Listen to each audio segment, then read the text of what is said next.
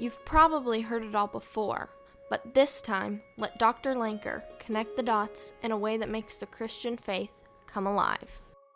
I'm your host, Dr. Jason Lanker, and I'm here to help you connect the dots. As a pastor and professor for the last 30 years, I want to help you not only understand the Christian faith, but to make it a transformative part of your everyday experience. Join me as we connect the dots. When we were redeemed, and we've talked about this a little bit already, in Romans chapter 6, Paul says something really important, something that a lot of times as believers we just have never heard directly or it just hasn't made sense. But in verse 22 of chapter 6, it says, "But now having been freed from sin and enslaved to God, you derive your benefit resulting in sanctification, the outcome, eternal life." In essence, what Paul is saying is, if you want to experience eternal life, it comes through slavery to God. In fact, that is where we are headed forever and forever. That might be a completely foreign thought for many of us. But if you turn all the way to Revelation chapter 22, in verse 3, it says, "There will no longer be any curse, and the throne of God and of the Lamb will be in it, and his slaves will serve him. They will see his face, and his name will be on their foreheads." Guess who the slaves are? It's us. Now, when we think of slavery, we can only think of it in a bad context. But slavery within their world had kind of two aspects to it. One was this forced slavery that usually happened to people who had lost in a war against Rome or whomever is the conquering power at that time. Most people, though, were what we would call indentured servants. They sold themselves to a master to be able to work for them for a certain amount of time and received a benefit.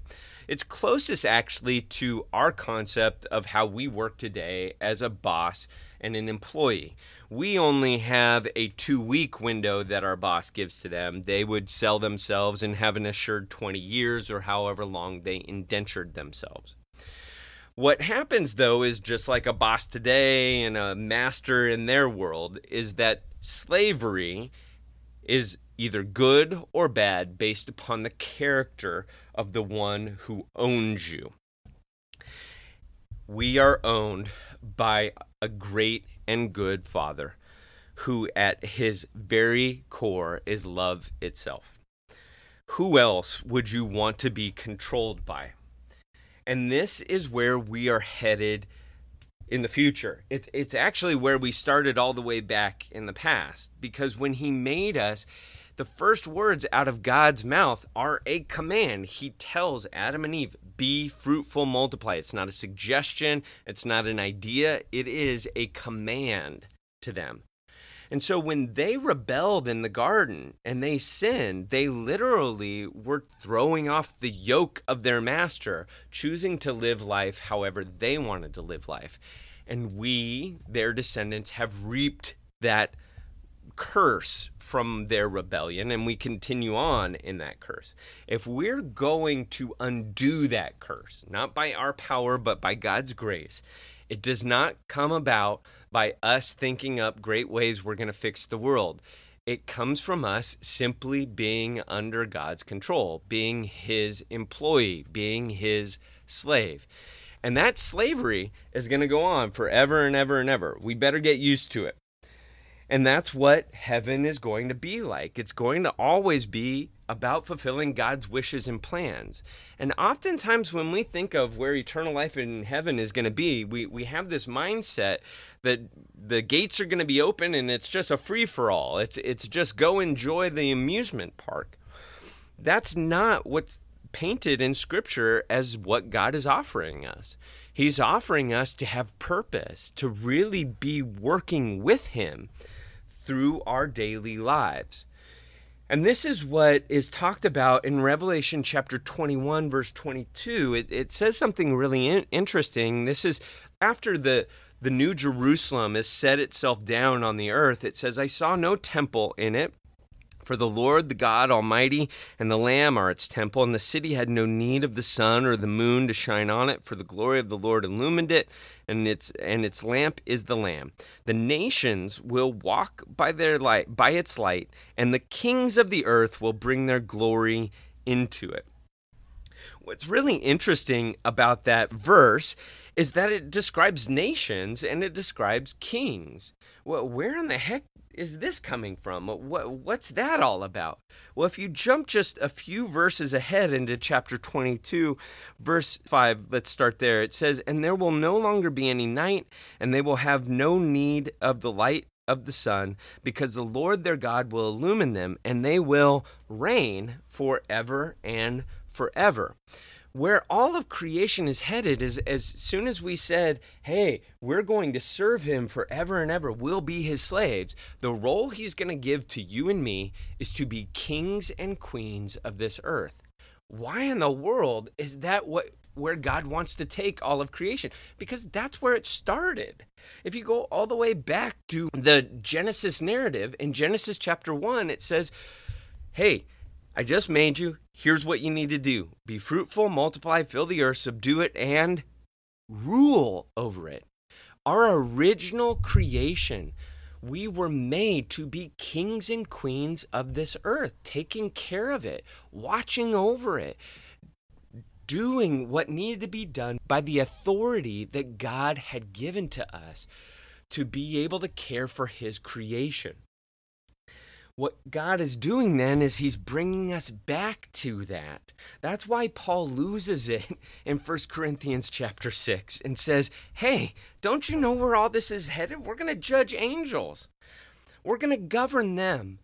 Can't you govern your life today? Can't you govern your world in this moment? Can't you take a little bit of authority? When we begin to know what God's plans are, when we begin to make choices that over time put him on the throne to receive all glory, honor, and praise, when we begin to do whatever it is he asks us to do, we're stepping into eternal life in the heavens. We're experiencing this role that we will have forever and forever. And that role is going to bring him worship. In Revelation chapter 22, when it says that the kings of the earth will bring their glory into it, it's an exact phrasing of a passage that we find in Isaiah chapter 60. And the vision that Isaiah has is this new city, this new Zion, when everything is going to be made right and everything's going to be fixed, that the nations, and he describes these different nations that were part of his world, that they're bringing gold or they're bringing camels. And each one of those nations that he describes, they were known for their camels or they were known for their gold or whatever it is that they were bringing there. And our best guess as scholars is this. What John is describing here is that we are going to become kings and queens of this earth. We will have God's heavenly beings as our subjects that we will be ruling over, that we will be using to be able to accomplish and do what God has asked us to do. And out of that, we will be creating special products that are unique to where we live, unique to our gifts and our calling. And we are going to bring that into his temple on a regular basis. Well, it's just said his temple isn't in one place. It's everywhere because he invades everywhere. So literally everything we're doing is just bringing him glory. And right now, we live in his temple. We live in the heavens. We have the opportunity that everything we do points to him and says, he's awesome, isn't he? This is where Paul goes to in Romans chapter 12 when he says, you know what, therefore, on account of God's mercies, I want you to present your bodies as living sacrifices. This is holy and acceptable to God, your reasonable act of worship. And do not be conformed any longer to the pattern of this world, but be transformed by the renewing of your mind, so you'll be able to prove what God's will is, his good, pleasing, and perfect will. What Paul is trying to get across to his readers and to us is this. We have the opportunity to worship God every single day, to give him glory and honor when we simply give him ourselves. This is a different picture than what's painted most of the time. When we think of the eternal state, we often think that we're going to end up inside of some grand cathedral singing forever and forever and forever and forever. And this is completely facetious. If that's what heaven is, then I want hell.